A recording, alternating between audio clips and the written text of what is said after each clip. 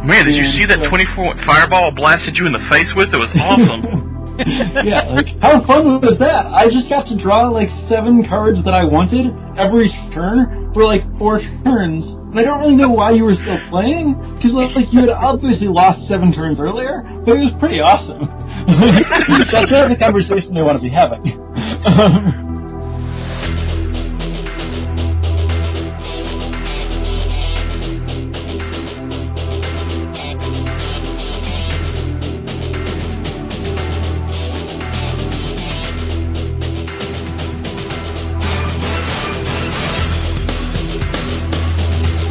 Hello, good evening, and welcome to episode 50 of Horde of Notions. I'm your host, Chris. With me tonight, just so far, 2 of the regular hosts. First of all, we have Adina.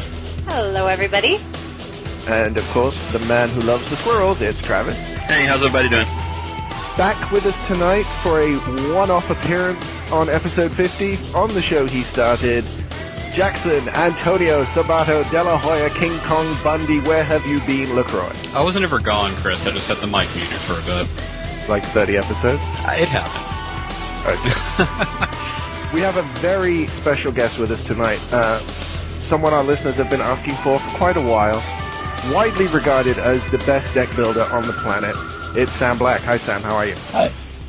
You were saying earlier that you would dispute the claim to be the greatest. Yeah, I'm pretty sure Shota's better. You're pretty sure who's better? Shota? Oh, yeah, well...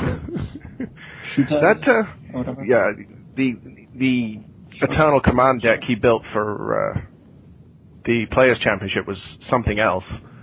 Yeah, I mean, he's just been, like, as far as I know, building all his decks basically by himself and, like, winning 90% of his constructed matches at, like, every PT. So I don't really know how anyone else can compete with that. Well, I guess it's because he's not really he's not in North America. And yeah, he I think it's because he doesn't speak English very well. Well, yeah. But he doesn't travel as much as some of the other Japanese players either. Not as much, but more than a lot. I mean, he does get around a bit, even if you don't see him at every Grand Prix ever. I mean, it's certainly hard to do, and he's done remarkably well in Asian Grand Prix and everything, and on Magic Online. Yeah, and the man, if someone said if he upped his limited win percentage by 15%, he'd have 12 PT top 8s or something like that. That sounds believable. Which is kind of scary when you think that John only has 13, I think. Only has 13. Yeah. Like us. Way to discount there, Chris. Yeah. But I mean, in comparison, right? Yeah, I mean, Shota's number of, like, top 16s is absurd, but he's not in the Hall of Fame because everyone only cares about top 8s. Which has probably kept a couple of people out. But I mean, if he's learned to draft, the rest of the world is in trouble. Yeah, I mean, he'll figure it out eventually, I'm sure. So if we can just start with a couple of basics, Sam. When did you get into Magic? What was the set and what brought you in? Well, as for when, I think it was roughly May of 94. My first set was revised. And my best friend's older brother taught us all together at my house one day. He remembers it differently, but I'm more confident in my memory than his, because I know a number of texts that contradict his version. So we're going to go with mine. Okay, seems fine. And did you start competitive straight away, or did it take a little while to get into that scene? Well, I mean, that's an interesting question, since competitive was somewhat hard to define at that point. Sure. I mean, I played in local tournaments not very long after I learned how to play, but I was also like 11 or 12, probably 12 when I played in my first tournaments. And so, I mean, like, the first tournament I ever played in, I played, like, my red, green, and black cards, and I was really hoping that I could borrow my friend's Vivictus Osmati, which I had never actually seen before, but sounded like it would probably be pretty sweet. And, I mean, like, this was, you know, a time when I won my first match with that deck. Sure. I don't really remember what happened or anything. I know that in the second round, I played against someone who later was, like, the highest-rated player in Illinois for a while. I grew up in the Chicago area. And he just, like, destroyed me with, like, a bunch of Moxes and Balances and Mistress Factories and cards I'd never seen before that interacted favorably, and fair cards. Right. And again, he was playing like a good type 1 deck for the time against like a sealed deck, but like a sealed deck Bit of a by a mismatch. 12-year-old who didn't know how to evaluate cards. Okay, and so like when the Pro Tour started and people like who ran the first Pro Tour? I can't even remember his name now. Well, so when the Pro Tour started, I played in what might have been one of the first ever Type 2 tournaments, when the format was defined, when the format was like revised Dark and Fallen or something. I basically resisted playing real formats for a while. I was like a vintage purist, except those names didn't exist. And so, like, I didn't play in PTQs for quite a while. And I never played on the JSS because I had no idea how to, like, where tournaments were or how to find them or anything like that, despite being the appropriate age for a long time. Sure. So I didn't really play, like, PTQs until, like, Masks Block Constructed. I top-aided my second PTQ ever in that format, and top-aided a couple of PTQs in Masks Block Constructed. Wow, so straight in at the top, basically, once you started getting in there. I mean, straight into the, moderate PTQ player level, where I remained for many years. So I guess, were you looking up to people like Finkel and Kai at the time, or were they just competition? Neither. Okay. Like, I wasn't following coverage enough for them to be the people I was, like, really looking at. I mean, I'd heard of them and they sounded like they were really good and everything, but, I was, like, as far as, like, the people that I looked up to when I was getting into competitive Magic, it was more like the local players who were good. Sure. And then, I played didn't have great access to competitive Magic for a lot of the time that I was playing, basically. And especially during college, I was playing a lot of, like, casual Magic, just, like, in the dorms and stuff, but I wasn't really getting to tournaments very often. And so it wasn't until I graduated from college that I, like, really got into playing and following competitive Magic. So when I'm going to jump forward a lot here and go to the formation of SCG Black, That is which, yeah, but that's why I was asking about people like John and Kai. Yeah. I mean, that must have been some feeling to sit down with probably the two greatest players ever to pick up a Magic card and have them be looking to you for a deck list. Yeah, absolutely. It's very strange to just, like, suddenly accidentally end up working with those guys, and then to, like, a number of days before the tournament, when I don't know what deck I'm going to play, have John Finkel say, well, I'm just going to play whatever Sam plays. And I'm like, but the last deck I was working on was just terrible. Like, why are you moving in on whatever I end up with? I mean, I can't even imagine hearing those words from his mouth. I can't imagine hearing those words from anybody's mouth. Nobody wants to play my decks, which is probably a good thing, actually. But yeah, that's I can't even imagine how that feels. So yeah, that must be amazing. Yeah, and I mean, honestly, I've had a very similar experience with, like, no one ever wants to play my decks. I mean, like, I had built a number of, like, successful decks that no one ever played before anyone else played any of my decks. And so it was very weird to, like, suddenly be in a position where not only other people were going to play my decks, but I knew in advance that specific, very respectable other people were going to. Well, I know, Jack, you said you were a big fan of one of Sam's decks. Which list was that? Back when I actually still played Standard and competitive, you had a Fairies list that you had come up with, and I had forgotten what tournament it was. And Sam, I just want you to know, I won probably 3 months straight off that list at our local F&M. It sounds like it's not the kind of deck I'd really take credit for. It's just a build of fairies, but like I said, it was fairies. Yeah, I want to say, I mean, it was, 5 years ago, and I can barely remember last week, but there was a list either you assisted in and you headlined, or you had built yourself with fairies, I think, and yeah, I won for 3 months straight off that thing, and it's nice to finally have an opportunity to tell you that. I'm glad it worked for you. Was that, out of curiosity, do you know if that was pre or post Jace Bellerin getting added to the deck? It was, I believe, before that really caught on. I mean, people were still trying to finagle around. There were a couple of lists using Ponder and stuff like that, but it never seemed to catch on. And then I added Jace to the list probably towards the tail end of that 3 months before I gave it up in favor of something else. Okay. Yeah, I was playing without Jace for a long time, and then in Worlds, when I was playing fairies, I played against Masashio Iso, and he destroyed me with Jace. And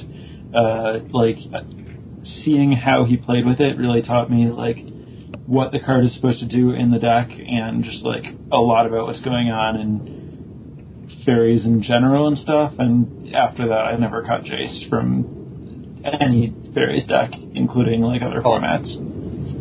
Oh, same here. When I went to GP Atlanta a couple years ago for what was probably the last major extended event, it immediately went in there. It fit the curve too nicely. Yeah. I'm so glad I missed the whole fairies thing. I have a feeling that Vendilion Click and Bitter Blossom and Mistbind Click would have just driven me to distraction. In a lot of ways, it was bad. Yeah, in a lot of ways, it was bad, but it wasn't as bad as people made it out to be. No, it was worse.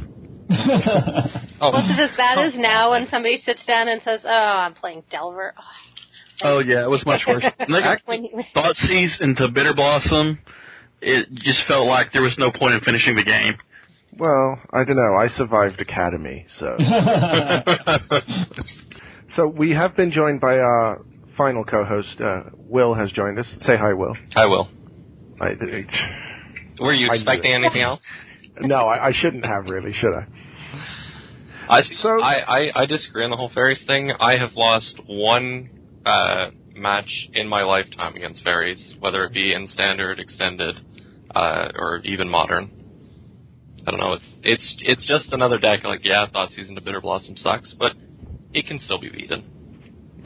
Now, see, fairies was the one time I finally broke down and said, okay, that deck is just so good, I have to play it. And I still did miserably with it.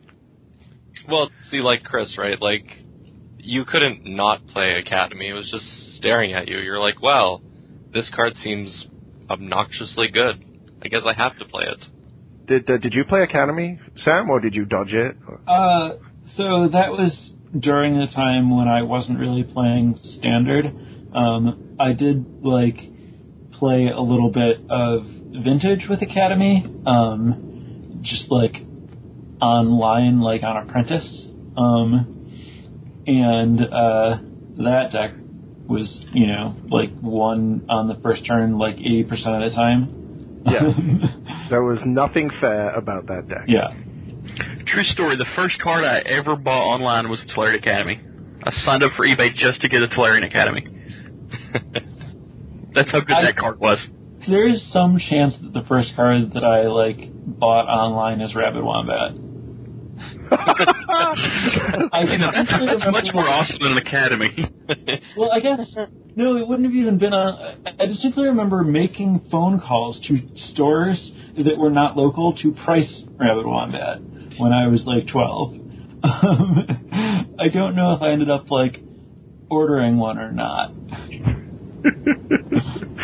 There's actually beat at the hands of wombats many times. There's a guy I used to play Magic with locally who actually is the spitting image of Rabid Wombat. He passed out drunk one night, and we took some shaving foam and put it around his mouth and took pictures, and yeah, it was pretty scary, actually. Probably the deck that brought you catapulting to the front of people's attention for deck building was the mono blue poison deck at at Pro Tour Philadelphia, the first modern event.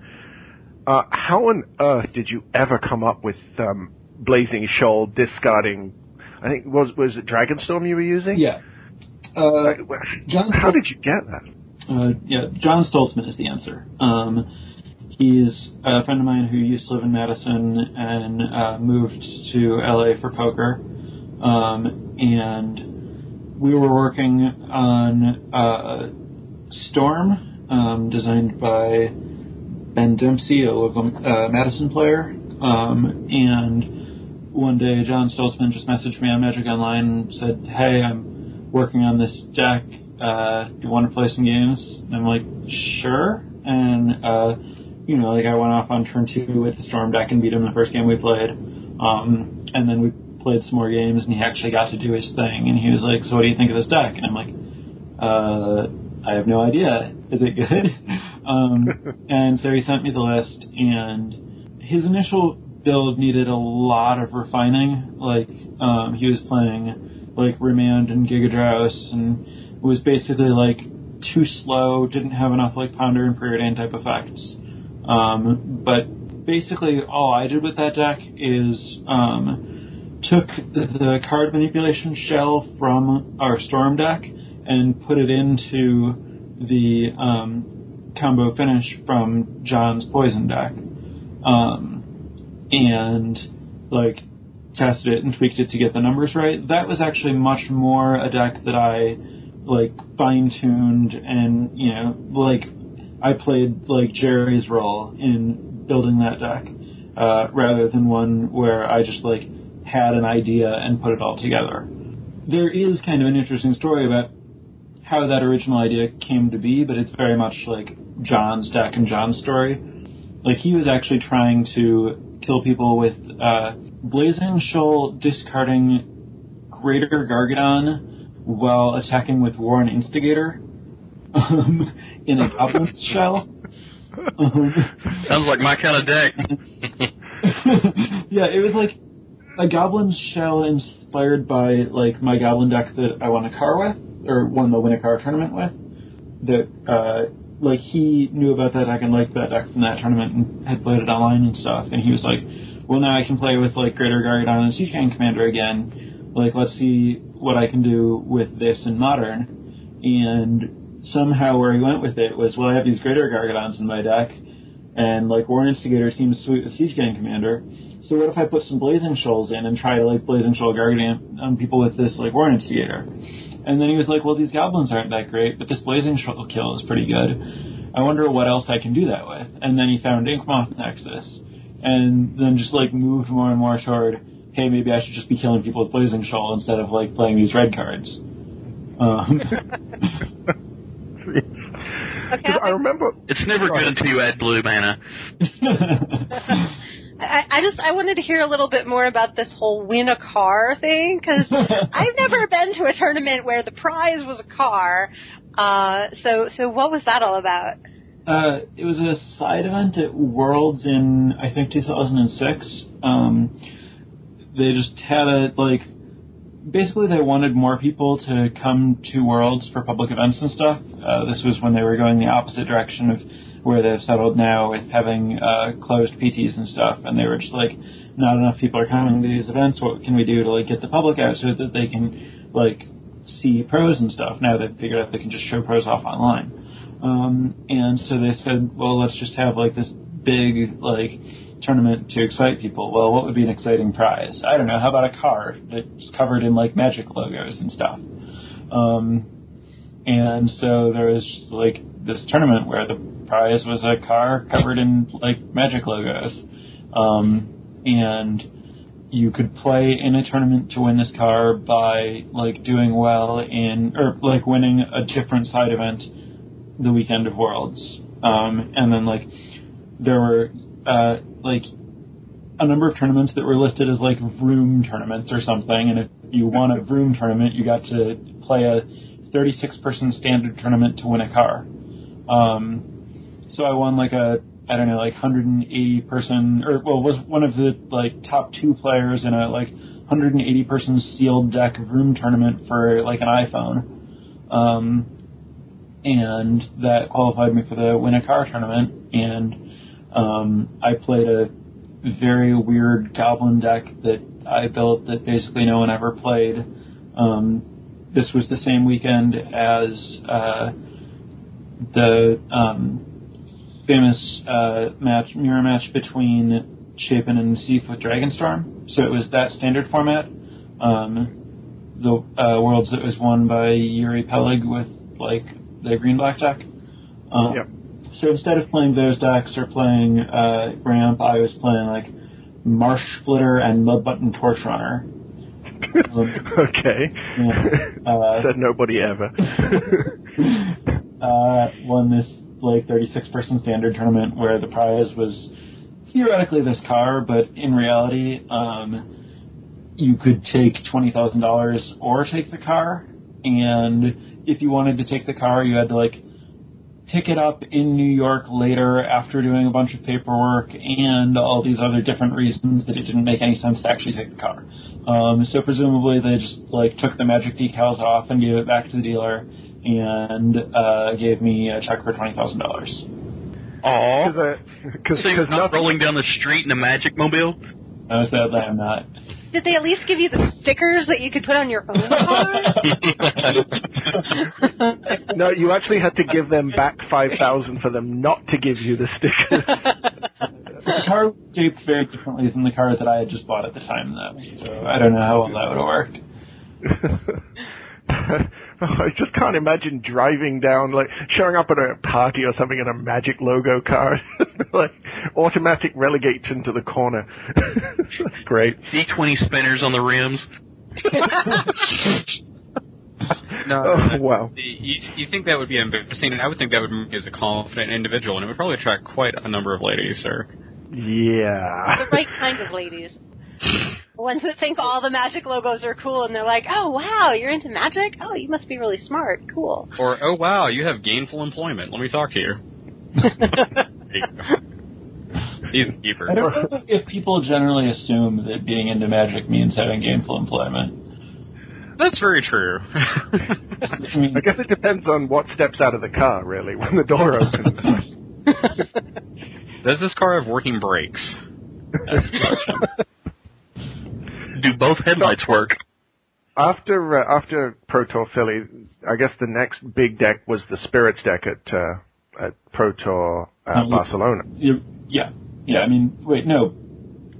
The Spirits deck was Dark Ascension. The other Spirits deck was Barcelona. I mean, I guess they were both Spirits decks, but the next one was Honolulu. Yeah, and that one sort of almost went to all the way. If wolves weren't unblockable, yes, who knows? If blocking a wolf was legal play, John might win that tournament. So, I mean, we had John on not long before Pro Tour Dark Ascension. I don't think at that point he was even 100% to go. Okay. But, I mean, he's been asked several times about the block. What were you thinking when he didn't block? I was very frustrated. Because I remember saying not long afterwards that it's probably, the way it was explained by everybody afterwards was that it was mathematically the correct play, but it's the kind of play where a worse player would not have made that play and would have won as a result. So, a worse player wouldn't have been in the finals, though. A worse player would have been eliminated way before that. People do a lot of reverse engineering to try to justify Finkel's decision and like find ways to be like, well, it's John, he must have been right. All of that stuff is like just people saying things to want to believe that not blocking was just wrong. Like, I talked to John about it right after it happened. Like, it was just a mistake. He wasn't playing around anything by not blocking. Like, I've heard all these like various stories about, well, no, he was playing around Inferno Titan. The mana didn't work out that way. Like, he actually didn't win any more games to any combination of cards by not blocking than by blocking. Well, I mean, not many people would have put Kibler on triple Galvanic Blast anyway. Yes, like, it's very reasonable to just be like, well, I can't figure out anything he could have that would make it matter what I do here. But, like, if you actually think through every possible thing that could be happening, blocking there is right. It's certainly one of those plays where it's, not going to change your win percentage by an appreciable margin ever. But, right. He did make the technically wrong play and get punished there. So, just talking about the Spirits deck in general, I mean, going into Pro Tour Dark Ascension, Wolf Run was huge. Delver was huge. and your deck, from on the face of it, looked like it had an amazing matchup against Delver, but Wolfrun was always going to be a struggle. What made you settle on that particular deck? Honestly, Wolfrun wasn't one of the main decks we were focusing on for that tournament. It didn't... I think that, looking at the tournaments right beforehand and the new cards that had come out, there wasn't really a lot pointing to Wolfrun being particularly well positioned or one of the big decks in that tournament, as far as we could tell. Okay. We did, we were testing Wolfrun. Reed specifically was doing a lot of work on it. We were trying things like using Faithless Looting and Mulch in Wolfrun, in addition to just, regular Wolfrun. And it was, fine, but nothing special. And basically, all of our testing was, okay, let's try all these different decks. Okay, they don't beat Delver. Okay, let's try some other stuff. Okay, it doesn't beat Delver. Okay, nothing's beating Delver. We have to just play Delver. And then I was just fine, we can play Delver, but I really don't like a lot of the stuff that's going on in Delver. If I'm going to play with the card Delver Secrets, I want the rest of the deck to be different.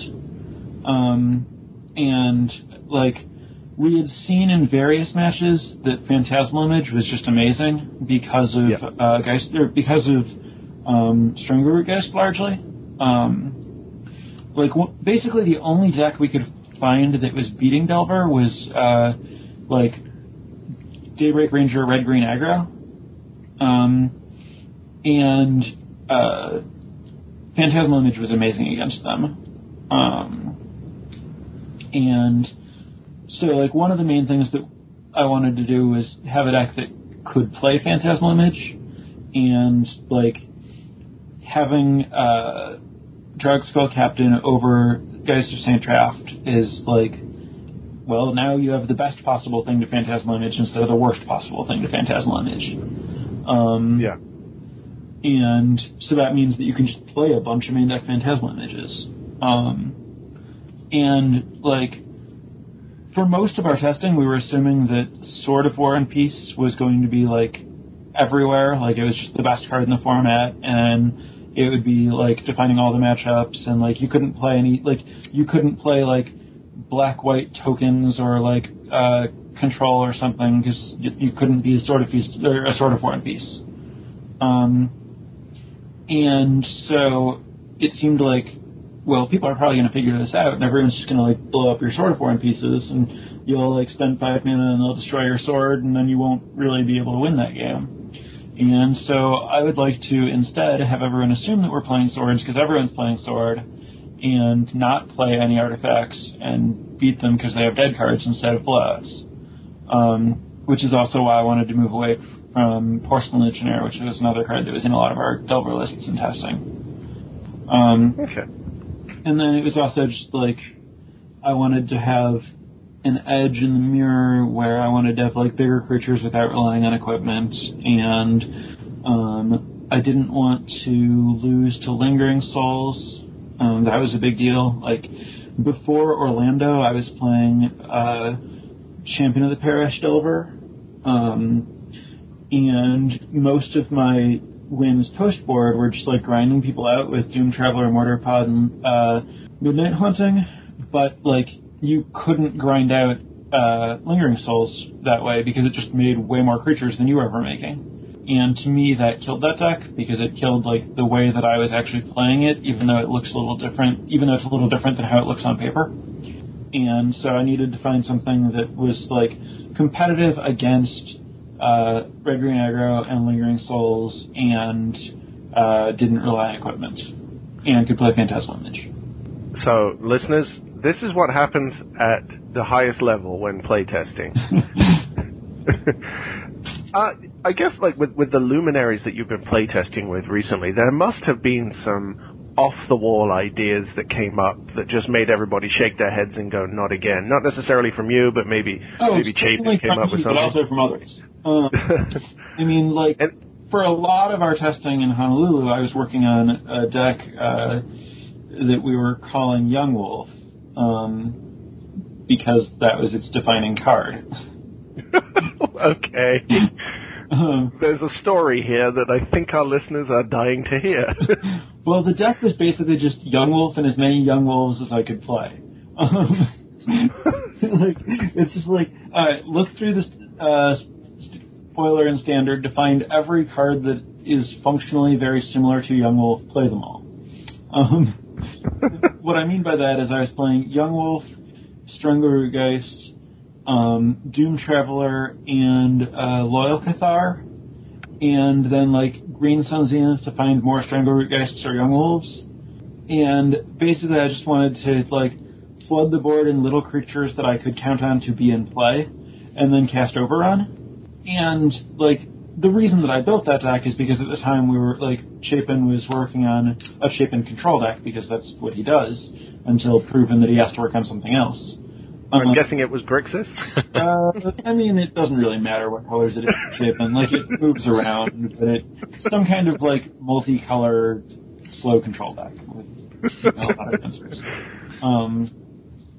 And so the early metagame in our testing that I was working with was, Chapin was playing that, and Andrew Cuneo was playing his updated version of his blue-white control deck that he 6-0'd with in Worlds, and, I was just looking at this completely unrealistic format, and I was like, well, what can I do about this? Well, what if all of my creatures don't care about Day of Judgment? And then, my plan for beating other creatures is to just cast Overrun. And, this deck isn't good, but, it was actually pretty good at attacking the very narrow metagame that I was looking at. Then at some point we got around to testing it against Delver, and I just got destroyed, and I was like, okay, fine, let me try some changes to make it better against Delver, let me try some more. Okay, never mind, this can't beat Delver, I'll move on to something else. So that was, my insane pet project that people couldn't really take seriously. Which is not to say it was the only insane pet project that we had going on. Most of John's testing efforts were on Haven Golich Infinite Combo, the deck. Wow. Heartless Summoning, Haven Golich, Perilous Mirror, and Priest of Urabrask. Yeah. And then just ways to set that up and stuff. That was the primary deck that John's innovative powers were going toward. TBS was working on that deck with him for a long time. I love that deck. I tried to make that work as well, but obviously I'm no John Finkel. Well, he couldn't do it. So. Take heart, Chris. Good thing I gave up then. But I mean, he was working on that deck until days before the PT. And I presume it takes a lot to get Paul Rietzel off anything red and white that turns dude sideways? Yeah, he came pretty much committed to playing Tempered Steel. But I guess got talked out of it. Okay. It's probably a good thing. Yeah. Until, well, of course, then he played red-white at the block GP, and was that Anaheim? And sort of blew away everybody until the top 8? He played it at the PT. He played that at the PT where the rest of us were playing Geist of St. Traft and Invisible Stalker. And he did very well at that PT. He was live really late in the tournament. I think he almost top 8'd. I think he probably top 25 or top 16 or something. He had some good finish in that tournament with Boros. Yeah, and, well, I mean, that's his deck. Yeah. So yeah, that's awesome. I recently at FNM played against a friend of mine who was playing your blue-black tap-out control list that you put up a week or so ago. Yeah. What the heck? Okay. Do you want to hear about why I built that deck, why it doesn't work, why it, what it's trying to do? What are we going for here? Well, I was playing, I had been talking to Brad Nelson, so I was playing, obviously, Trading Post. Okay. So and lose? I lost in 48 minutes. Okay, that's about right. Because I couldn't figure out what he was doing, and very early on, I Pillar of Flamed his Archaeomancer. Okay. Oh, so it's bad for him. Yeah, so basically he was just beating me with Khan and Liliana, which I couldn't get rid of because I couldn't keep dudes on the board. And I'm just sitting there going, I can't concede because I don't know how to sideboard. So you're let's keep playing this to see if I can figure out what his kill is? Yeah, and he wouldn't let on that I had basically exiled half his win condition. Right, yeah, that Archaeomancer was very important. So, if I remember correctly, that came about from a draft deck, right? Well, not a single draft deck. It came about from like a strategy that I'd implemented in a number of draft decks, oddly enough. Wow. Well, I mean, you do draft like 17 M13s a day or something. Yeah, so. I mean, I draft enough that I've multiple times been able to put together the common, uncommon, rare combo of Archaeomancer, Elixir of Immortality, and Diabolic Revelation. Only like 3 times, but... I mean, I'm going to put a link to that article in the show notes, but the deck basically wins by recurring Talrand's Invocation with Archaeomancer repeatedly. Incidentally, Talrand's Invocation is one of the things it can do. I would say the deck wins by casting any and all of its spells as many times as it wants to, eventually. I mean, there is a Sign of Blood in there, too, isn't there? 4. So you could actually win by Sign of Blooding your opponent out. You could do that. I wouldn't recommend it. I would rather just, like, deck them the hard way. You just Sign and Blood them, and you just, like, Elixir until they run out of cards. So what are the weaknesses to this deck? Because I'm on the verge of recommending it to people who want to troll an entire FNM. I mean, if they're going to play it to troll an entire FNM, the blue-black version is like my first effort with this deck. The next week I put up a green-black version that's probably a little better. And this week I'm going to do some more work with it. I'm thinking about red-black, but I've been playing a 4-color build that I started working on yesterday. But yeah, I really like the Diabolic Revelation Elixir of Immortality endgame, and I'm just trying to figure out like what the best support for it is. I mean, the basic weakness is aggro decks. Like, you beat up anyone that like gives you time and is trying to win an endgame, because your endgame is just like definitively better than everyone else's by a lot. Like, if someone's trying to grind an advantage with Trading Post, and they're like, yep, I'm going up like a card or 2 a turn on you, and you're like, okay, well, how about every turn I draw 6 cards and destroy all your permanents? Yeah, like, seems fine. So it's good against, like, all the Trading Post decks, most of the ramp decks, most of the other, like, Sun Titan control type decks. It's bad against Infect, Zombies, Delver, that kind of deck. It's good against, like, the slightly more, like, you know, the green creature decks that lose to Day of Judgment effects. If they're just like, if you kill my creatures, I will lose, you're generally like, okay, I can kill your creatures. Yeah. But a lot. If they're like putting you on a real clock and disrupting you and generating gradual card advantage, like, the Delver matchup's like very difficult and hard to solve. And then like Infect and Zombies are similarly difficult, slightly easier to solve if you're willing to commit to it. Like, you can just play a bunch of, like, Geth's Verdicts and go for the throats and stuff, or, well, Doomblades, if you're trying to beat, Infect. And Zombies is really hard if you're blue-black, but if you're willing to move into other colors, like, you can just do the same thing as everyone else to beat Zombies and, like, play a bunch of Celestial Purges and Timely Reinforcements and Drag Tusks and stuff. I found that Blade Splicer beat Zombies fairly well. Yeah, Blade Splicer is my favorite main deck card against them by a lot, certainly. Travis, what's your favorite card against Zombies, as if I didn't know? Faithbender! We actually brewed a couple of shows ago a green-white sort of aggro-y life gain deck. I beat Zombies on 72 life at one point just by blinking Thragtusk with Restoration Angel with Faithmender in play. Like Rock's Faithmender, like the 1/5 yeah. double. Okay. Because it blocks all of their creatures and only kills the one that you don't care about, Gravecrawler, and so it doesn't trigger the Undying or the Blood Artist, and it just gains you back all the life you're losing anyway. Okay. That's pretty cool. I still haven't lost the Zombies with a thing. Sure. Whatever works, right? Yeah, no, I mean, that makes sense. Yeah, that blue-black deck is sweet. I mean, like, if you'll indulge me to talk about it a bit, I'd be happy to explain, like, how I came to that.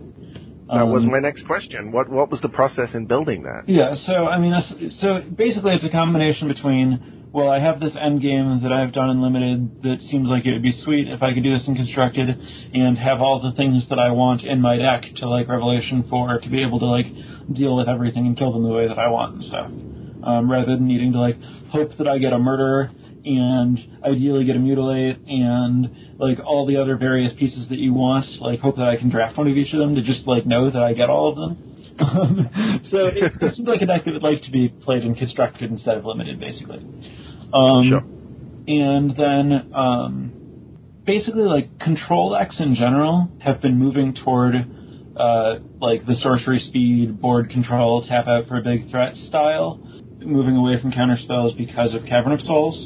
And so like all the like Esper, Solar Flare type decks have been like they're usually these days like on no counter spells, like they don't have any mana leaks or dissipates or anything. Whereas like months ago you'd have like the blue-black all-instant speed deck that was like Think Twice and Forbidden Alchemy and Doomblade and mana leak and dissipate, and like you kill them with Drown Yard because you never have to tap out to play it. Once you're committed to the idea, okay, I can't play counterspells, I'm not going to play counterspells, I don't need to play counterspells, I'm just going to spend mana on my turn, there's no reason to play Think Twice and Forbidden Alchemy. I mean, you could play Forbidden Alchemy because it fills your graveyard if that's what you're trying to do, but these are like, you're spending a ton of mana for the privilege of drawing cards at instant speed compared to the other card draw options that exist. Like, you're paying 5 mana to draw 2 cards with Think Twice when you could just pay like 2 or 3 mana to draw 2 cards with Sign in Blood or Divination. And if you don't need to rely on it for card selection or filling your graveyard, you're paying 10 mana to draw 2 cards with Forbidden Alchemy. So if you can just like replace all of those things that make you spend so much mana to get ahead just a tiny bit with cards that get you ahead just as much for like less than half of the mana, you get just like a lot more velocity going through your deck. So when I can combine those with Augur, Bolas, and Ponder, I can actually just like chain card draw spells and like tear through my deck to find like the one Diabolic Revelation for my endgame. And as people have learned from Elixir of Immortality in like M10 or whatever the first time Elixir of Immortality was printed drafting, if you were into the like Doomblade, Sign in Blood, Divination, Elixir 4C deck or whatever, like there was an Elixir of Immortality control deck that just like plays a bunch of card draw and removal and then shuffles it all back in with Elixir, so the next time you're going through your deck it's just like very dense with powerful spells. I was basically just trying to do that in Constructed, which is a similar endgame to the endgame that I was playing in Time Spiral Block Constructed with Gaia's Blessings, where you just like shuffle your Careful Considerations back into your deck with Gaia's Blessings, and you get to the point where you can just cast Careful Consideration every turn because your one Careful Consideration draws you into another one, and then like you shuffle them all back and draw into them again. And so I'm basically just trying to get to the point where I can always spend all of my mana drawing more cards, except for the like few mana that I need to spend dealing with whatever threat they play. Until I get to the point where I can just loop Diabolic Revelations instead of messing around with my card draw. And then I usually end up with like 3 divinations in my hand that I'm not doing anything with because it's more efficient to just cast my other spells. So basically it's just like realizing that moving away from instant speed to sorcery speed lets you spend less mana on divinations, and deciding that Elixir of Immortality is an engine. Okay. So far above where any of us is thinking, it's crazy. Well, hey, with the cards that have spoiled so far, Sam, do you think that it's moving towards a more tap-out control deck for control? Well, I mean, I would say that there are a number of uncounterable spells, and if you can't rely on your spells to resolve, counter spells are less good. We've already learned this with Cavern of Souls. I would say that the uncounterable red-black card, the Memoricide, is certainly bad for a deck that's relying on 1 or 2 cards as its only win conditions, but most tap-out control decks aren't doing that. I would say that we're not moving toward... I would say that assuming you're going to play a control deck, what we've seen so far pushes toward the tap-out style. I don't know that I would say that Return to Ravnica in general is pushing toward a control deck. I wouldn't be surprised if... I mean, to me, a bunch of, like, mid-range uncounterable pushes toward Jund, which is a deck that came about in a format where all the mid-range cards were awesome and there were no counterspells. As it should be. Yeah, if you like that kind of thing. I don't know. Cranial Extraction was probably my least favorite card back when it was legal, and just every time I saw it, I was just like, no! I hated it. And, now they've reprinted it a couple of different ways, and now that it's uncounterable, I don't know. I'm kind of dreading that. Well, you can just ignore it if you play, like, a creature deck. Like, yeah, you just have to not play combo, and I like playing combo decks, so, yeah. I mean, realistically, you haven't been able to, like, play a real combo deck in Standard for a very long time. Was it last year that they had the Splinter Twin deck in Standard? Oh, yeah. Yeah, it's been since then. Sam, where do you pick up the inspiration for your decks? Do you tend to look at the metagame and see how you can attack it and look for weaknesses, or do you just kind of build what you think will be successful based on the card pool? I know we've had several pros on before who their advice was literally just play the best cards in the format and you'll win, but that seems like a very naive approach to something that can be a bit more nuanced, considering you've just used mathematics as a perfect example of why to run sorcery speed cards.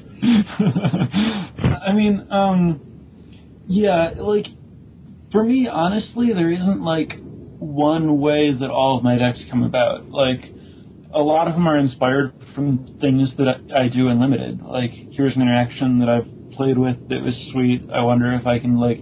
I mean, you could say that the Invisible Stalker Geistestain Draft deck is just like, well, Invisible Stalker with Silver Inlaid Dagger was, like, unbeatable in Draft. What if I just did that in Constructed? There are a lot of interactions where it's like the sweetest thing that you can do in Draft, if you get to build around it, gets enough sweeter and Constructed that you can, like, play that as a deck. And so I really think that, like, not enough people consider, like, what they learn from Limited when it comes to, like, building Constructed decks. It's just, a lot of it is, let me choose this sweet interaction that I've seen from Limited or read about, or just like, oh, look, these two cards look like they'd be sweet together. Like, Disciple of Bolas and Thragtusk were just obviously meant to be played with each other. Well, how can I build a deck that actually supports playing with both of them? And, like, okay, what other cards will I want to sacrifice to my Disciple of Bolas to get to build a shell around that? And sometimes you're like, okay, everyone's playing Delver. Like, actually everyone's playing Delver. What are the cards in the format that are good against Delver? What are the strategies that are good against Delver? Like, how can I beat this deck and only this deck?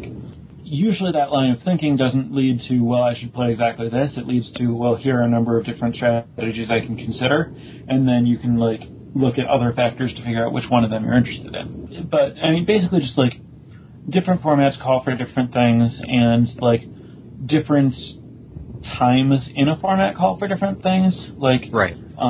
When you're first getting into a format with a new set, then it's going to be a lot more about, like, what are the sweet cards, what are the, like, build arounds, what are the cards that support those, what kind of decks do they lead to. And then, like, as you get to a more established metagame, you get to, well, what beats those decks. And then as you get to an even more established metagame, you get to, well, how is the metagame shifting week to week based on exactly what decks did well in this tournament, what decks do I expect to do well in the next tournament, what's going to shape up well against that metagame. So you kind of move from, like, really broad, innovative, like, what can I do with this card pool as a whole, to specific, detailed tournament metagame analysis, and, like, you know, a lot of the, like, SCG open level analysis is going to be, well, I don't really, like, I'm not going to put the time into building, like, a complete new deck from scratch in the 1 week that I have after seeing the results of the last tournament. I'm just going to think about, like, trends in the metagame and figure out which of the 4 standard decks that I know that I have access to or know how to play or think are good will be best against the way that I expect the format to look next week. And, like, a lot of my articles early on when I was playing, like, traveling all around the world, playing in Grand Prix in different continents and stuff, were, okay, here are the results of this week's Grand Prix, here's where I think that will make the format move, here's the deck I think you should play next week, or here are the tweaks that I think you should make to your deck for next week based on what just happened. And so, like, there's certainly a lot of, like, metagame analysis that goes into building and choosing decks late in a season. But, like, most recently, my most famous successes, not surprisingly, have been on the PT, which is, like, by definition, the beginning of a season. And so there you're not going very much on, well, how is this format evolving? And instead you're going on, well, how can I break this new world? See, the problem I had with going off what's good in draft is that Feed the Pack is just a really bad card. Is that the only card you draft? It was the only card I ever won with in that format. That card was really good, especially if you got all the Fortress Crabs. Yeah, absolutely. No, it wasn't. So, as a deck builder, what do you think is your biggest strength when it comes to building decks and sort of getting them into the stream? I guess a willingness to not play the best cards. There have been jokes that I just take the best decks and then cut their best cards. Like I did. I mean, the Spirit deck was, well, let's take Delver and cut Geist of St. Traft and Sword of War and Peace. They're our best cards. And then I built the blue-white mid-range deck by saying, well, what if we cut Delver from Delver? And that sounds like exactly what I do when I'm building decks.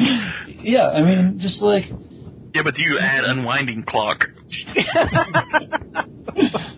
Right, I mean, you have to have a reason for it. You have to know, what you're trying to accomplish with it and why you want to cut it.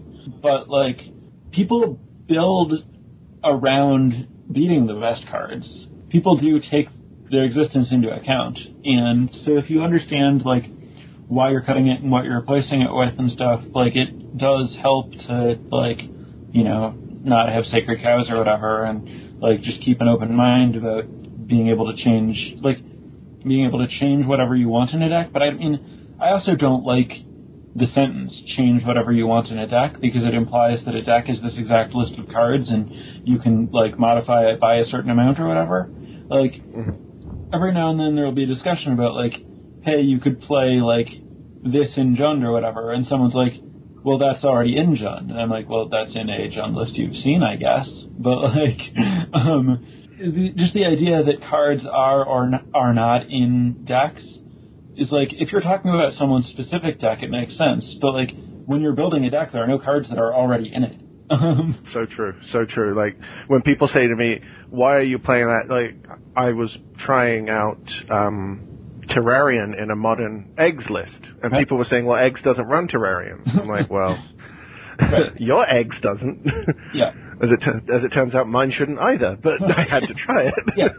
If there's one common mistake that people make when building decks, aside from being attached to specific cards, would you say there's another one, one big mistake that people make?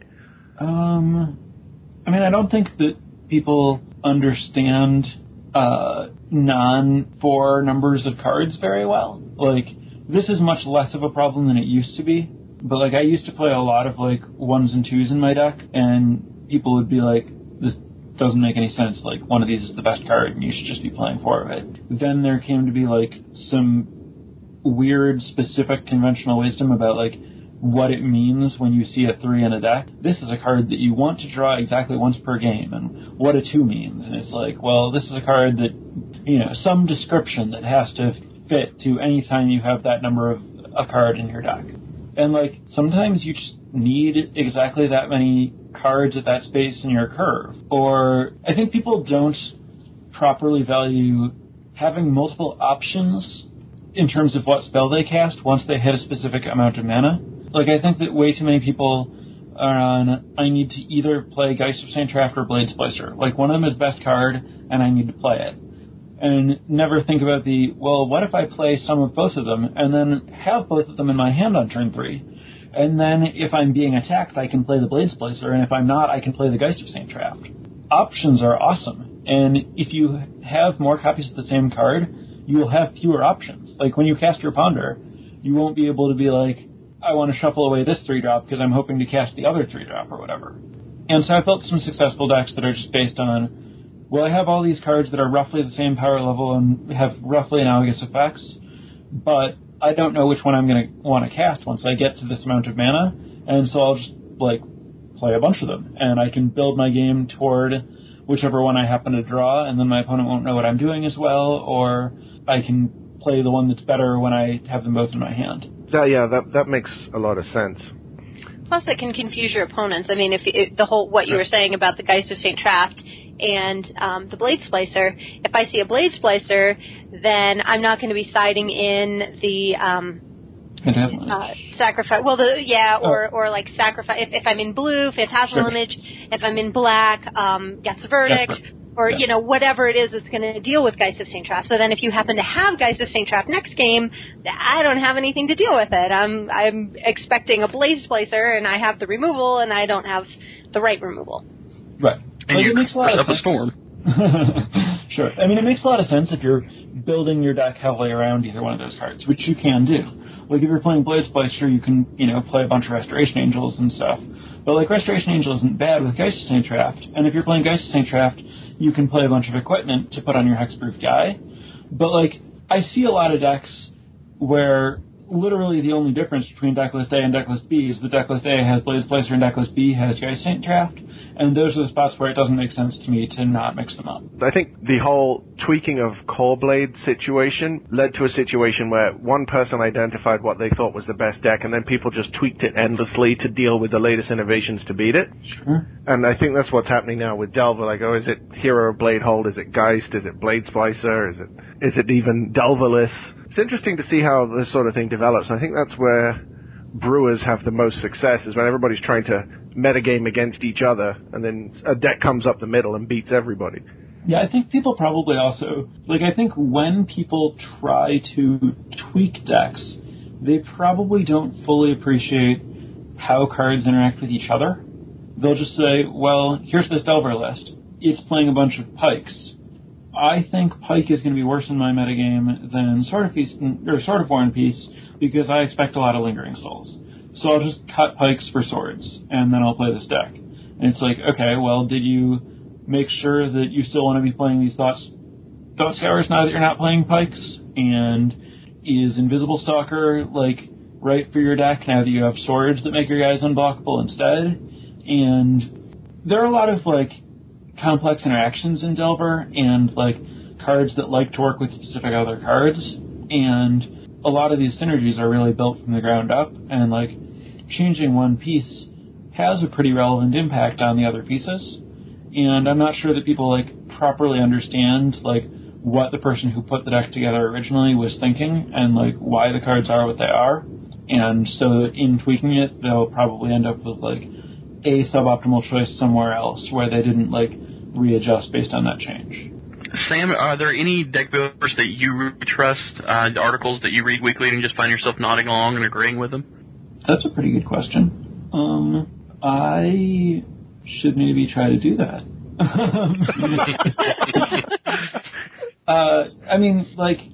I read a lot of Patrick Chapin's articles, and I agree with a lot of what he says. A lot of where I think he excels is in card evaluation rather than deck building, which is not to say that I think he's a bad deck builder, but rather that I think his early card evaluation skills are very remarkable. And so I definitely pay attention to what he has to say about new cards and new interactions and stuff. So I'm much more likely to read his articles for points where he says, hey, try this card with this card, rather than here's an exact list that's based around these cards. And I think that certainly early in a season, everyone who writes deck lists is writing, here's an idea, and they don't intend for you to just copy it. It's not well tuned or tested. It's, I want to show off this interaction, and I need to put a whole deck list here because that's what people want to see. I guess I think that most new deck lists that people put in articles, I know from writing articles that when you put a new deck list in an article, it's a new deck list. You write about it because you're excited about it, and you just built it, and that means it's not finely tuned and tested. So I'm not going to just, every time I see a new list by anyone, be like, oh, this is the way to build this deck. I'm going to say, oh, that's a cool idea, what can I do with this? But if it's not a deck that's already had tournament success, I don't assume that they've worked on it a lot. If someone's doing, a PTQ, a report about the deck they want to PTQ with, then I know that it's a deck they've tested a lot, and, it's fine-tuned, and they really are saying, these are the card choices I think you should be making. But I think that, a lot of basically, I think that you're going to find more articles like that, basically from people you haven't heard of as much. Whereas, like, a lot of the big name writers aren't playing in PTQs every week, and if they're, like, fine-tuning a deck, it's for a tournament that they can't talk about. And so, like, a lot of the big names are going to be giving you, like, new, sweet ideas rather than finely crafted lists. And then, like, the up-and-comers are going to be giving you, like, finely crafted lists they've won with, and that's why they're writing their article. So there are not any, like, big names where I'm going to read and just, like, be like, oh, I should just, like, copy that list and play it in some two-mans or whatever. Just because that's not really where they're coming from in writing their articles. Like, that's not what they're trying to do most of the time. I think that's why I've started watching the playtesting videos a lot more than reading deck list articles. Yeah. Because there, not only do you get the list, but you see what is working and what isn't working for yourself, and you can make decisions based on what you expect in your meta. But one thing I've always enjoyed about reading Chapin is that, unlike a lot of the high-level players, he doesn't just dismiss cards outright because he doesn't think they're good enough. Yeah. He'll always try and find a way that something could be good. Now, unfortunately for people like me, I tend to clamp on to things that are probably terrible just because Chapin said they're good, and I thought so too. Sure. But at least it gives you that other angle, you know? Yeah, I mean, he was talking about, like, when he and Zvi did, like, competing stat reviews, how, like, Zvi just said all the cards were bad, and he was just, like, talking about, you know, where they could be, like, how they might be able to be used someday or something. Zvi is a person whose deck-building brain I have always wanted to pick. Yeah, Zvi is amazing. He's probably, like, he's almost certainly a better deck builder than I am when he's actually playing, but that's not very often these days. Shame. Yeah. I mean, his ability to just look at a format and break it on the first step is amazing. Like, I have to play a lot of games and try random ideas and see what works and what doesn't and just put hours in, whereas V is just like, this is what the format's about, this is the best thing you can do. You know, when I've worked with him on PTs, like, he'll send out, like, here are my first 3 ideas, and, like, one of them is going to be the deck we're playing. That good. Yeah. I feel like he did a set review on Twitter where he, like, tweeted every single card and just, you know, like, 20 years, so, you know, like a little sentence about each one. Might have even been rhyming. I don't know. It was just this crazy. It might have been Zendikar. It was a while ago. And I just, yeah, his brain is just amazing. Yeah, he's a really smart guy. So I don't want to wear you out, Sam. You've been talking for most of the show, so I'm going to ask a couple of the others if they have anything they wanted to bring up here. Anybody got anything they wanted to talk about, guys, before we go back to asking Sam about draft? I do have one question, and ironically, I've never asked any pro I've interviewed this. What motivates you to be a professional Magic player? What maintains your motivation for doing that? So, unlike most people, most, like, competitive high-level tournament players, I'm not a very competitive person. Right. Like, for most people, or a lot of pros, it's, well, I have this drive to compete. I want to, like, beat other people or be the best at something. I just like games. I play games. Like, that's what I do. Like, I'm not really all that into anything else. I never have been. I've always been into, like, all kinds of gaming. Magic is the best game, and competing lets me see if I'm figuring it out properly. And basically, like, I like trying to understand and figure out games, and Magic changes, and I have to keep figuring it out and re-understanding everything, and just, like, figuring out how to evolve with it, and it always has new lessons to teach me and stuff. And, like, how I think about most things is, like, through things I've learned from Magic. I honestly believe that Magic is probably just, like, the best teacher I've ever had for any and everything. I play Magic as, like, the way that I understand the world, almost.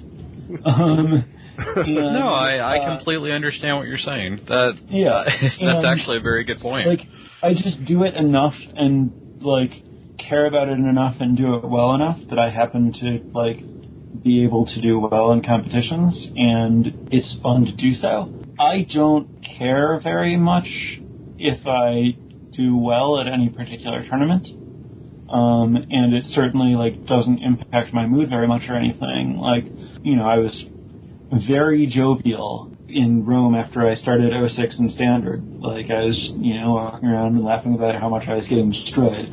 I'm a very good loser. It just, doesn't upset me very much. I've played enough, but, it's one game, or one day, or whatever, it happens. It doesn't really, mean anything about me or whatever. I just don't take it too hard.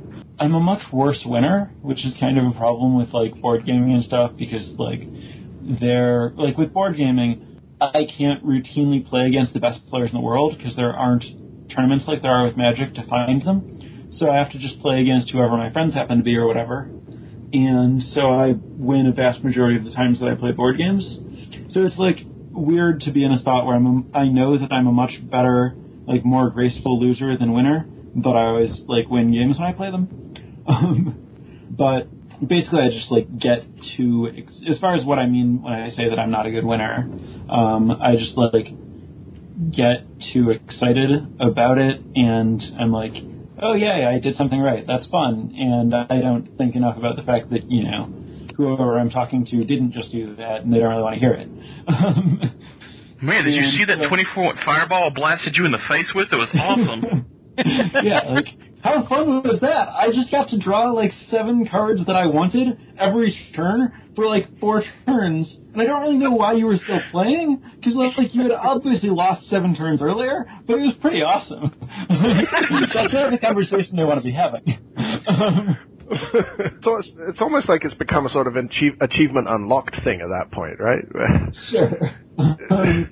But yeah, I mean, honestly, I just I like figuring Magic out, and it's hardest to do that at the competitive level, and therefore it's most fun and rewarding.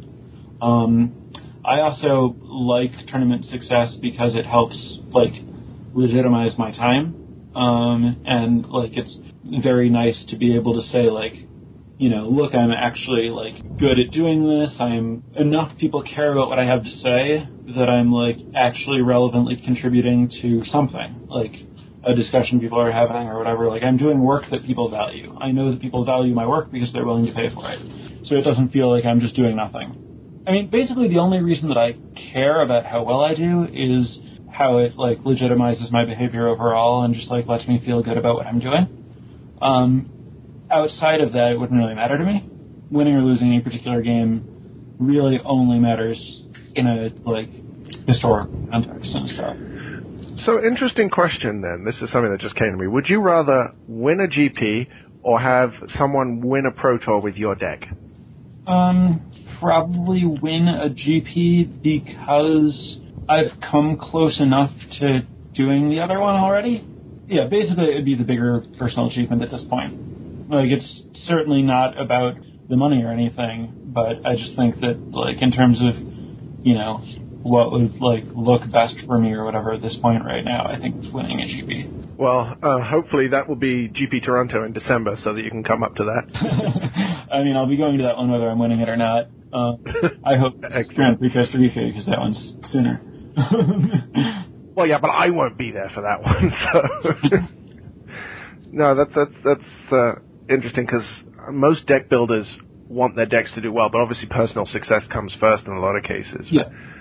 Yeah, that's totally understandable. Certainly, if I hadn't already, I've put, at least 4 people in the top 8s of PTs in the last 2 PTs or whatever, Yeah.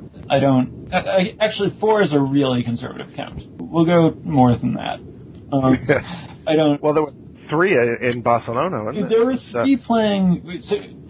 So it was Finkel and Jelger. Did someone else top 8 with my deck? Well, go Dennis. No. Sorry, it was Finkel and... it was Finkel and Jelger in Honolulu. Go and Finkel in Barcelona. I think those were the only 2 that were actually playing the deck that I built for those tournaments. But, this Swedish guy who top-8'd Honolulu was... an update of my Champion Delver deck from the GP that, like, the Swedes directly, like, credited to me and talked to me about and said they took from me. So, like, that's close to being another one. And Will and I will not brag about the fact that Alex Hain is a friend of ours. Yeah, and I mean, like, as far as Go lost to Alex because he returned, or because he cast Arbor Elf rather than Abundant Growth after Devastation Tide in one of their games. So, like, I have already built a deck that was good enough to, like, win the PT there. And, like, Finkel should have made the finals if he blocked the Wolf and might have won the PT there. Like, it's just not that different of an achievement to have someone actually win a PT with the deck, I felt at this point, where, like, I've never even been in the finals with the GP, and, like, I've played a lot of them. That's, like, kind of disappointing at this point, especially since, you know, I'm playing with Go all the time, and he's won 3 of them or something. Yeah, I can see that. That matchup with Go was so stressful for everybody watching it. It was game 4 or whatever, where Go, like, missed an onboard kill and then, like, made several other mistakes. It was very stressful for some of us watching. Well, game 5 when Alex hit the Entreat for 5, and I almost came out of my seat at that point. I mean, I was just watching at home, but yeah, that was something. Did you was that even in your testing gauntlet? Did you even consider a Miracles deck? No, we did not have it. Not many did, apparently. Yeah. But then again, not many people had Geist Entrapped and Warfare Silverheart either. So. Right. Yeah. I mean, that one, more people than I thought were working on something like it. Most of them didn't have Abundant Growth. That seemed to be, like, the biggest missing link. But there were various pieces that various groups, like, had and didn't have of it. It's a shame that that block format degenerated into Jund because the Pro Tour just had so many viable decks that all looked good. I mean, the Japanese Reanimator list was insane. Yeah. In fairness, the block championship at Gen Con, which was recent and after it devolved into Jund, was won by a friend of mine playing the update that I gave him of the Geist Entrapped deck. Awesome. I don't know what Return to Ravnica block is going to look like, but I have a feeling there will be multiple colors involved. Yes, I doubt a monocolor deck will win that BT.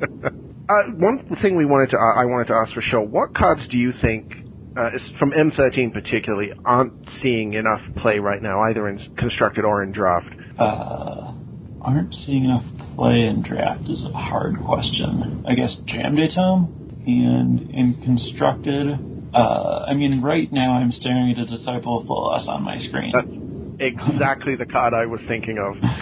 It just seems so good, but I can't, apart from doing it to Thragtusk, which just is insane value, I can't really get my head around a situation where it's awesome all the time. Right. I mean, it's really good with Wormcoil Engine. Ooh. It's also, like, insane with Batterskull, particularly after you equip Batterskull to something else.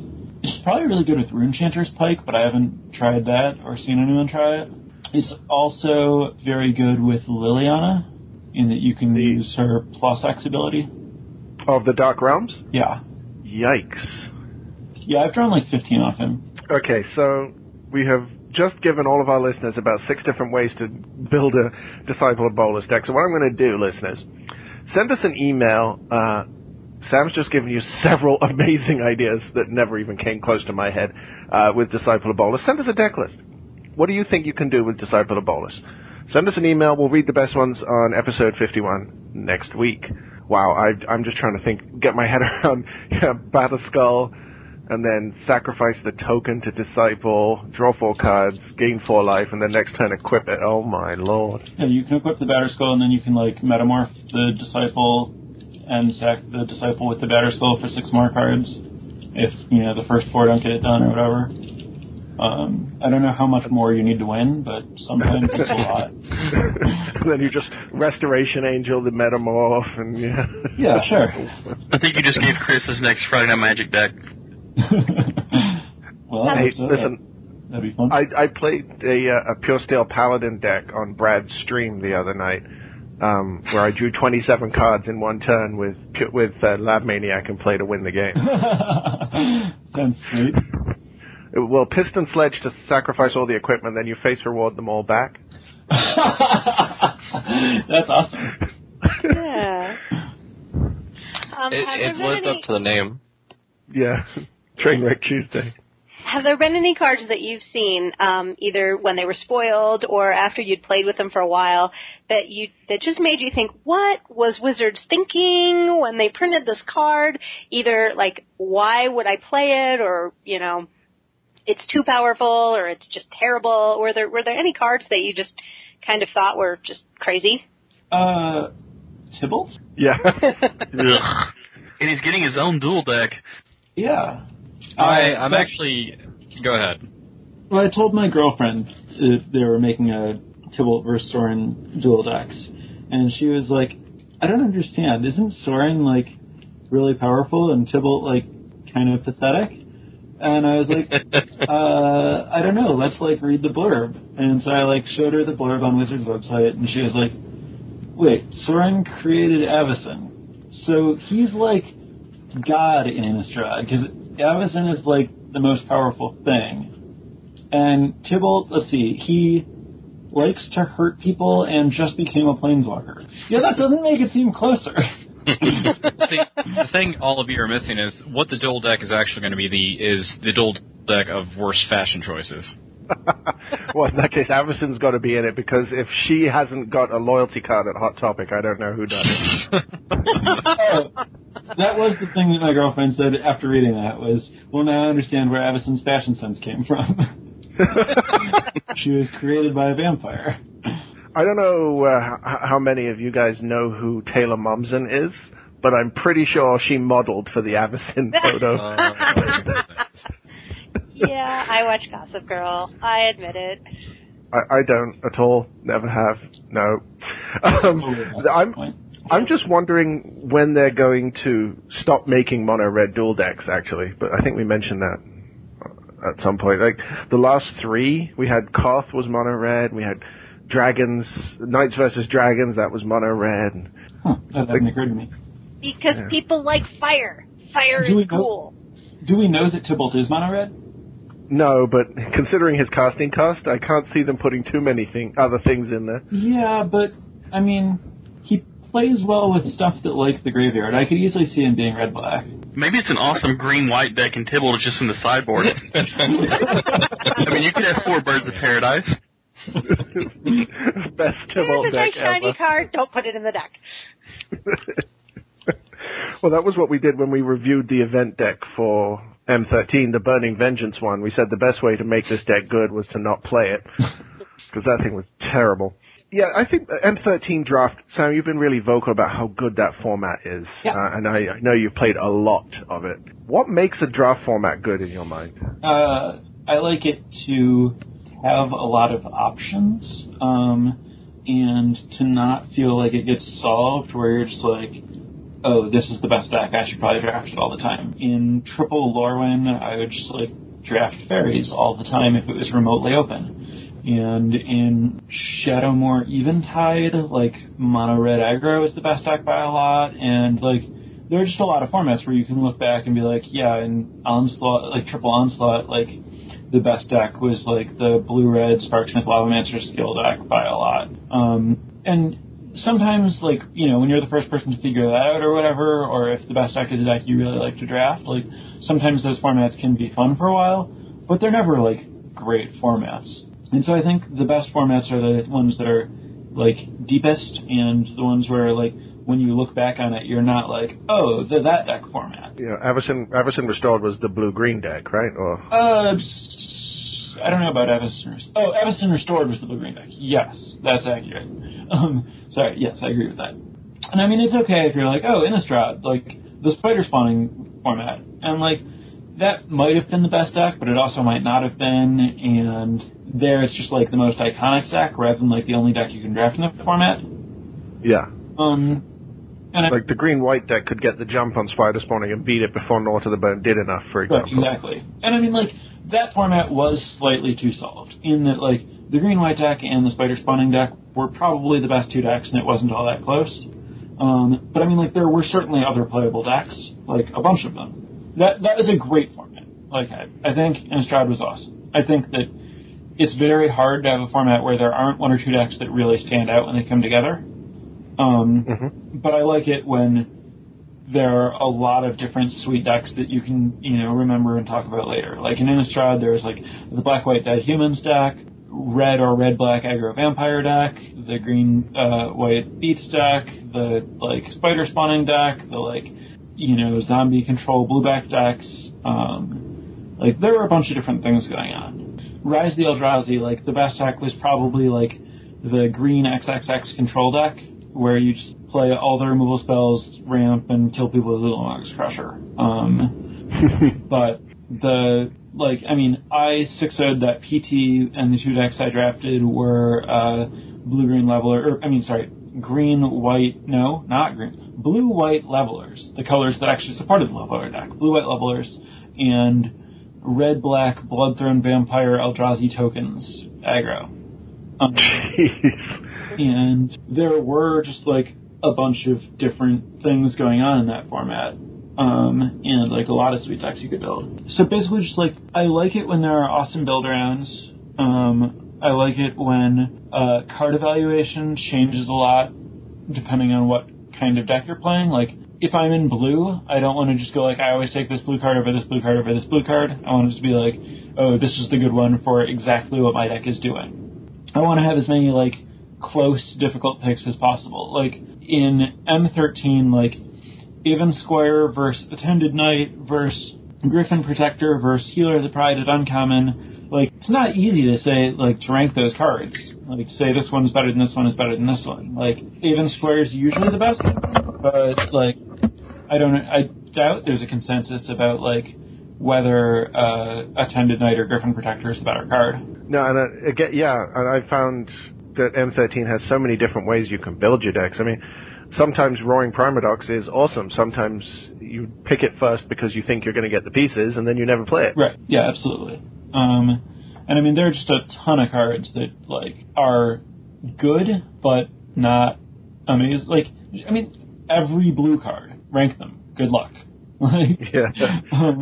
Like Welkin Turn versus Windrake versus Scroll Thief versus Watercourser versus Divination versus Unsummon versus Essence Scatter versus every single playable blue common varies wildly depending on what your deck is, and like, there is not a consistent pick order. Archaeomancer, like it just depends on what you have and what you're trying to do.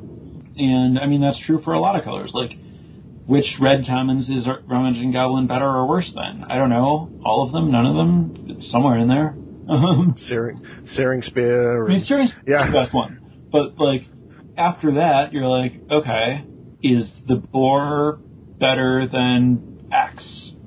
And, like, it just depends on your curve and what your deck's trying to do and stuff. Like, Blade Tusk Boar is probably better than a lot of them if you're red-white exalted. Like, especially if you can cut red effectively. Yeah. I mean, if I'm mono red, I'd rather have a Goblin Jester, or Battle Jester, which I wouldn't rather have if I'm not mono red. Sure.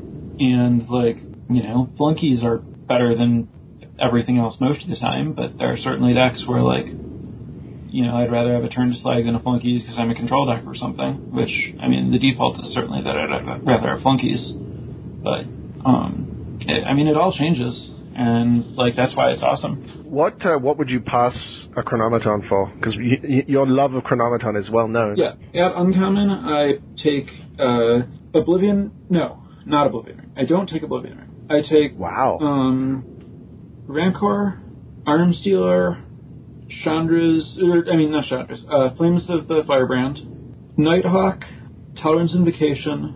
I think those are the only cards that I first pick over it that aren't rare. If we're talking like pack one, pick one. Yeah. I take it over premium removal, pack one, pick one. If I already have a color, so if it's like pack one, pick two, that can change a lot. Like if I first picked a Nighthawk, I'll take a Murder over a Chronomaton. Because I already want to be black and I don't want to pass the Murder. And like Murder is probably a more powerful card, but I value like having the colorless first pick enough that I'm willing to like take a Chronomaton over Murder. So like, a lot of that is just like Chronometon is a particularly good first pick specifically.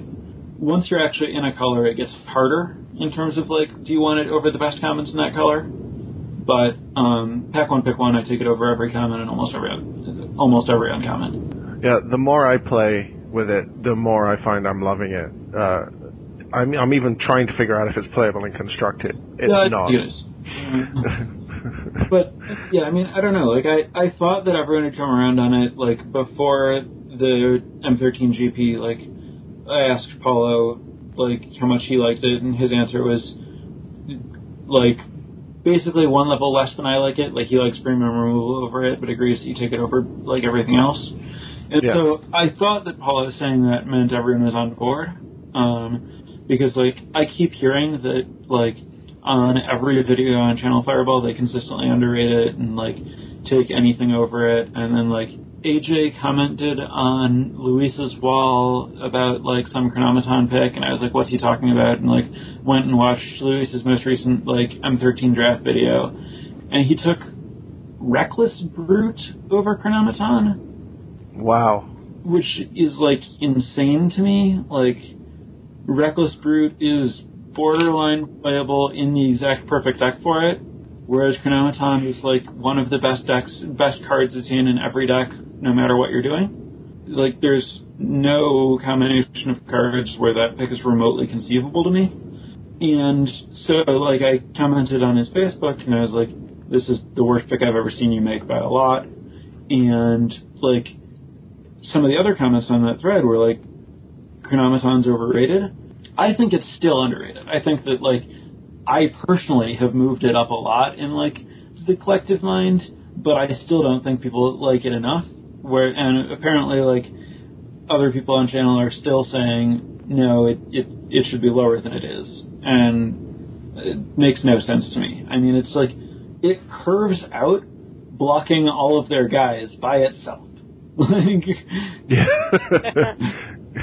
Like, it's turn 3. You played a bigger guy. All right, you can't stack into my guy because it's bigger too now. Like, you played another bigger guy. All right, well, I'm still bigger than you. Like, now you have like 3 or 4 guys in play that can't stack because I have this one drop. Like, the problem with 5/5s is that you can't be sure that you're going to get to cast them every game. You can always cast Chronometon.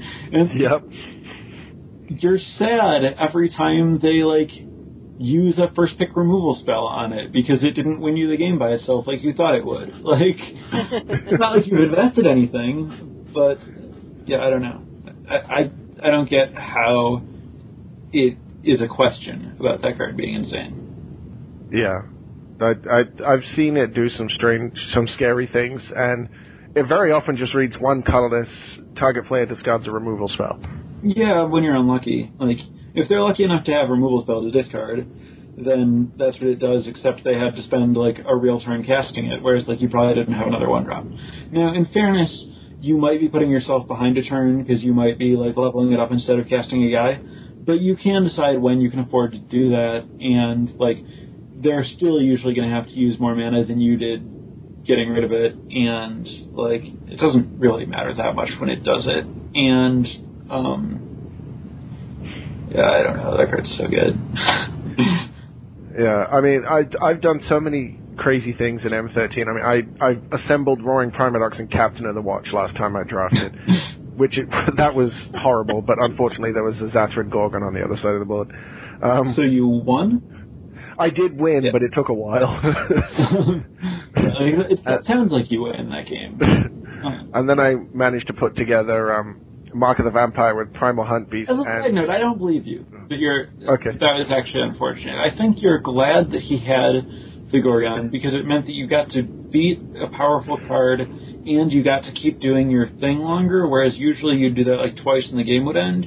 This let you actually have fun with your Primadox and Captain of the Watch. Like, I don't think there's any way you're sad that your opponent had that card.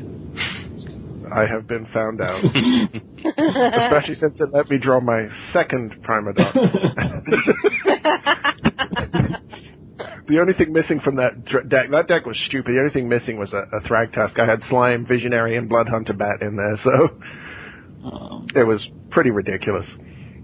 Yeah, the other, like, people complain about Chronometon when they, like, draw it on turn 5 or whatever, But I found that I'm almost always happy to draw it late, because, like, you know, it still only takes, like, 2 turns or whatever, and it's a 3/3, and, like, that's good. Especially if you compare it to, like, what if you drew your any other 1-drop ever on turn 5?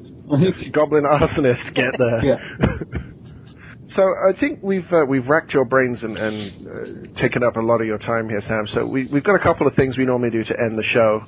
The first of which is something we like to call the random moment of geekery. Regular listeners will know this is the segment where we each pick out something we've done this week that's not magic related, but is still very, I guess, what some people would call geeky. And it sort of gives a break to all the magic talk. Let's start with Travis. Have you got a random moment of geekery, sir? Yes, I do. It's something I put out on my Facebook this week. It's the He-Manity. It's a cross between Pawn Stars and He-Man, where a Skeletor is trying to sell to Rick. What? That's awesome. You need to look it up. It's Skeletor trying to sell the priceless diamond of disappearance to Rick from Pawn Stars. And of course, he will only offer him like $5 for it. Was it Pawn Stars or Storage Wars that they found a Lotus and a couple of other magic cards on? Storage Wars. Okay. Adina, you got one? Yeah, so after I bought that Rift Apparel shirt, I have been checking Rift Apparel and also T-Fury every single day because I'm afraid I'm going to miss a T-shirt that's really good, and, you know, that just happens. But one of the artists, there was a link, you know, on the side. They always have links to other things. And so I found this site, redbubble.com, and I've got a link in the show notes for you guys. That has all sorts of different collections, TV shows, movies, video games, miscellaneous, you know, pixel stuff. And there's just a lot of funny designs on there that have to do with Breaking Bad or Game of Thrones or Donkey Kong or various, you know, things like that. Oh, my goodness. The second T-shirt here has got Team Marshall on it. Oh! Yeah, so anyway, yeah, I just that had a bunch of stuff, and other than that, I mean, really, I'm still making my way through the Mistborn trilogy, so pretty much all of my spare time, that's what I'm doing, and I'm into the 3rd book now, because I know you didn't want to say anything about it, because I hadn't read it yet, but that's how far I've gotten so far. Have you read that, Sam, the Mistborn trilogy? No. Oh, really good. Really, really good. Fantastic. And the author is a big Magic fan. That's Brandon Sanderson. Will, moment of geekery, sir. Yes, for no apparent reason, I guess because I had too much money on my hands, I decided to go and see what this whole Kickstarter thing was about, and naturally the first item that I went to go and see was for Soulforge, and I'd heard Brian Kibler talking about it, and obviously, you know, it's your own product, so you're going to, you know, promote it as much as possible. Then I saw the video, and then I read the entire text, and I was like, okay, even though there's no peer pressure, I was like, I guess I have to give money to this, to, you know, be in on, say, the ground floor, quote unquote. So, sure enough, I feel my money was well invested by sending Brian Kibler and Gary Games a pledge for Soulforge. Yeah, definitely. I joined you in that club. The other thing was I was like, do I really want to be giving money in this? And then I was just like going through my iPhone, and I'm like, yeah, I play Ascension way too much. I need another game to like spell time between. So sure enough, I was like, I know I'm going to buy this, and I know I'm going to pay money for this. Why not just get it out of the way quickly? How long did it take you before you went infinite the first time? On Ascension? Yeah. The 4th time, I think. I didn't even realize you could go infinite until like the 3rd time. I was like just reading the cards, and I'm like, wait a second, if you have this, then that makes the Mechana, and then you can get back the unlimited. Oh, yeah. Wow, yeah. That works out quite nicely. So I mean, Sam, that's the kind of thing that you love, right? Like figuring out interactions like that. Yeah. Yeah. And I know you've played a lot of Ascension, too. I've played a little Ascension. I've barely played past the first set. It's a lot harder to go infinite with just the first set. Yes, yeah. But I can't help but think there's a second way to go infinite. I have never been able to find it. Something to do with lifebound creatures and drawing all those cards. There has to be a way in there somewhere. I just haven't figured it out. Well, I assume you can always brute force it the same way you do it in the first set. Yeah, that's possible, I guess. But, I mean, something not involving Meccano, because when you're playing the AI, they grab the Reclamax immediately. But that's going off on a whole other tangent. Yeah, we can have Brian Kibler on sometime, and you can ask him. Jack, moment of geekery, sir. All right, so I have to ask for an exception to be made in my case, because mine is magic-related, but I promise it's funny. That would be a first, but go for it. All right, so due to my absence and real life taking over, it's not really often I get to play Commander anymore, but when I do, the boys typically come over for a couple hours and we enjoy ourselves. Now, Magic has always been one of those things that my significant other, she acknowledged that it was one of my hobbies and one of those deals, but never really, took the time to want to learn about it, and I never forced it on her because, why make her want to learn nerdy stuff just to get to know me better? Whatever. So we were all sitting there playing Commander, and we just got done with a really long game. And Tiff walks up and she's like, "Hey, can I play with you guys?" And I look at her and I'm like, "Yeah, sure, babe. Do you need me to help you, learn how to play and build your deck and everything?" Because I was trying to be the good boyfriend. She's like, "Nope, I already know." And she plops a Feldgruf deck on the table that she had built by herself out of stuff out of my collection during the day. As it turns out, she's been, listening to Monday Night Magic and Horde of Notions and other podcasts that she's just randomly, heard me mention or that I've been on, learning to play Magic and going online and learning how to play it just so she can play with me and my friends. Because she wanted to spend time with me and stuff like that. And it completely took me by surprise because she's been doing this all, independently of me and all this other stuff. And it flabbergasted me. And by the way, she won that game by comboing out. So, that's pretty awesome. She made infinite cat tokens and then just kind of giggled, and we were all like, "Oh." It was pretty cool. I have never successfully taught a girlfriend or my ex-wife to play Magic, so... Oh, she's her own independent woman. I've learned that this weekend. Yeah, I only met my boyfriend because I play Magic, because we were both at the same GP, and that's where we met, so... Yeah. That's pretty cool. Definitely. So, Sam, do you have a moment of geekery you wanted to share? Or? I mean, I guess that this week I introduced a large portion of, well, I guess that's not a fair way to put it, but a large group of Magic players, we'll say, to Seasons, the board game, and the Board Game Arena website through Twitter and my stream. And also learned how to play Seasons and learned about the Board Game Arena website. Okay, so it was sort of a journey you took with your viewers. Yeah.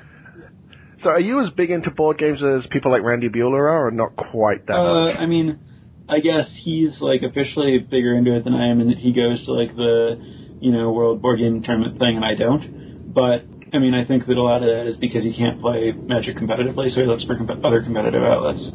I am certainly a fan of board games. I play them whenever I get the chance with people and stuff, and, I can talk for a long time about, a number of board games and what I like and don't like in board gaming and board game design and what makes a good board game versus a bad board game and, why Le Havre is badly developed and why Agricola is amazing and stuff like that.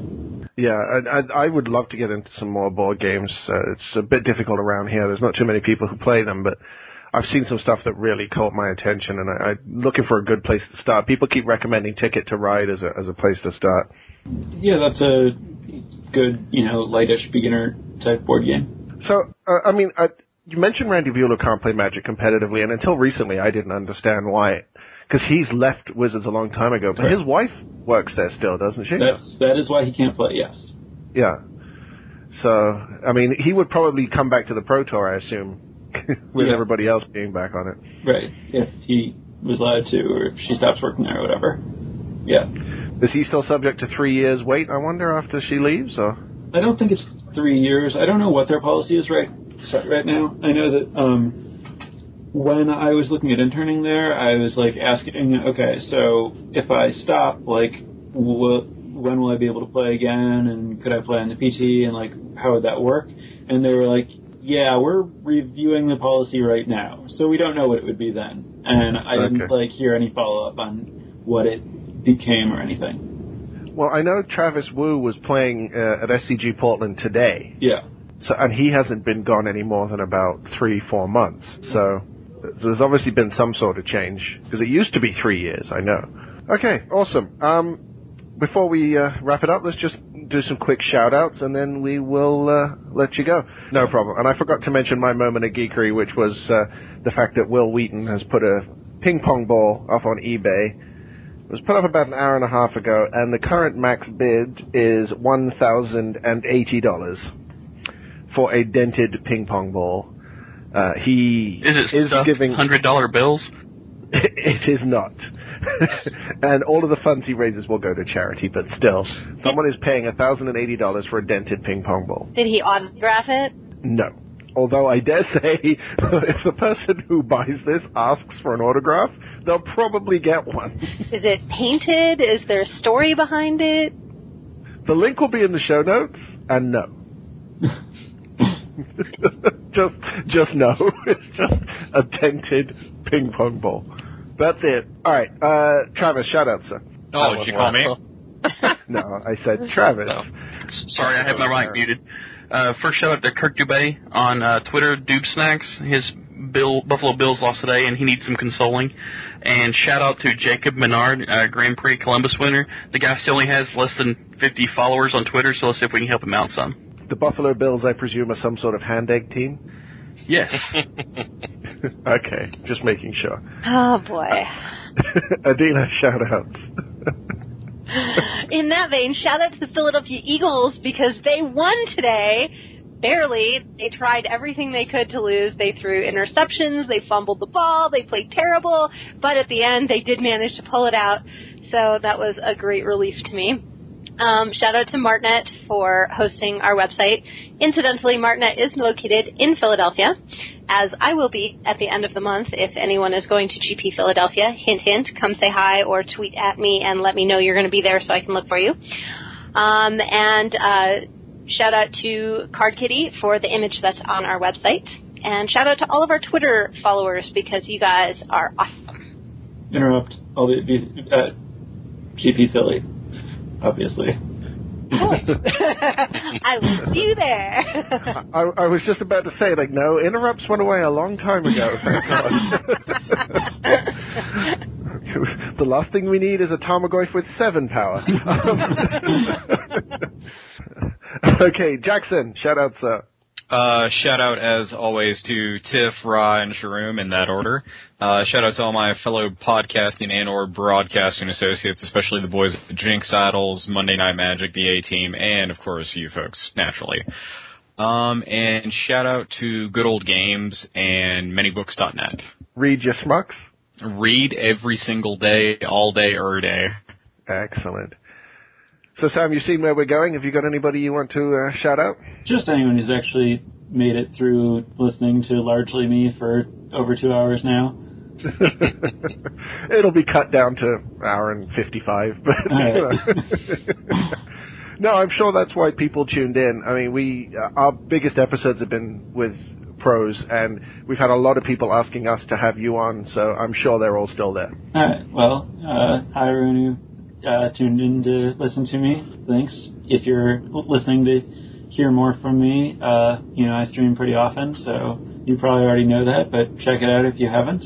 At Samuel H. Black, which is my name for everything, my Twitter account and stuff, at Twitch TV. Yeah, definitely worth watching. I can endorse that entirely. And I will give a couple of quick shout-outs to Scotty Mac, Carlos, Heather, and Becca, who have been really supportive on Twitter the past few days.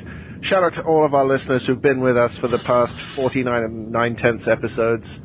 It's unbelievable to me that this podcast has reached 50 shows. There have been times when I thought it wouldn't see another one. But I've enjoyed every second of it, and I'm really glad to still be here now saying thank you to all of you. Sam, thanks so much for doing this with us. It's been a pleasure, and we've learned a lot just listening to you talk about your process and the stuff that you've done. Thank you. And hopefully we can have you on again at some point to talk to you as a Grand Prix/Pro Tour champion. That'd be nice. I'm sure you wouldn't be complaining if that were the case. No, if the trade-off is I have to come on this podcast again, but it means that I get to win a Grand Prix Pro Tour, I'll take it for every event. That's the karma that you've earned by coming on our show. Well, You get to win a Pro Tour.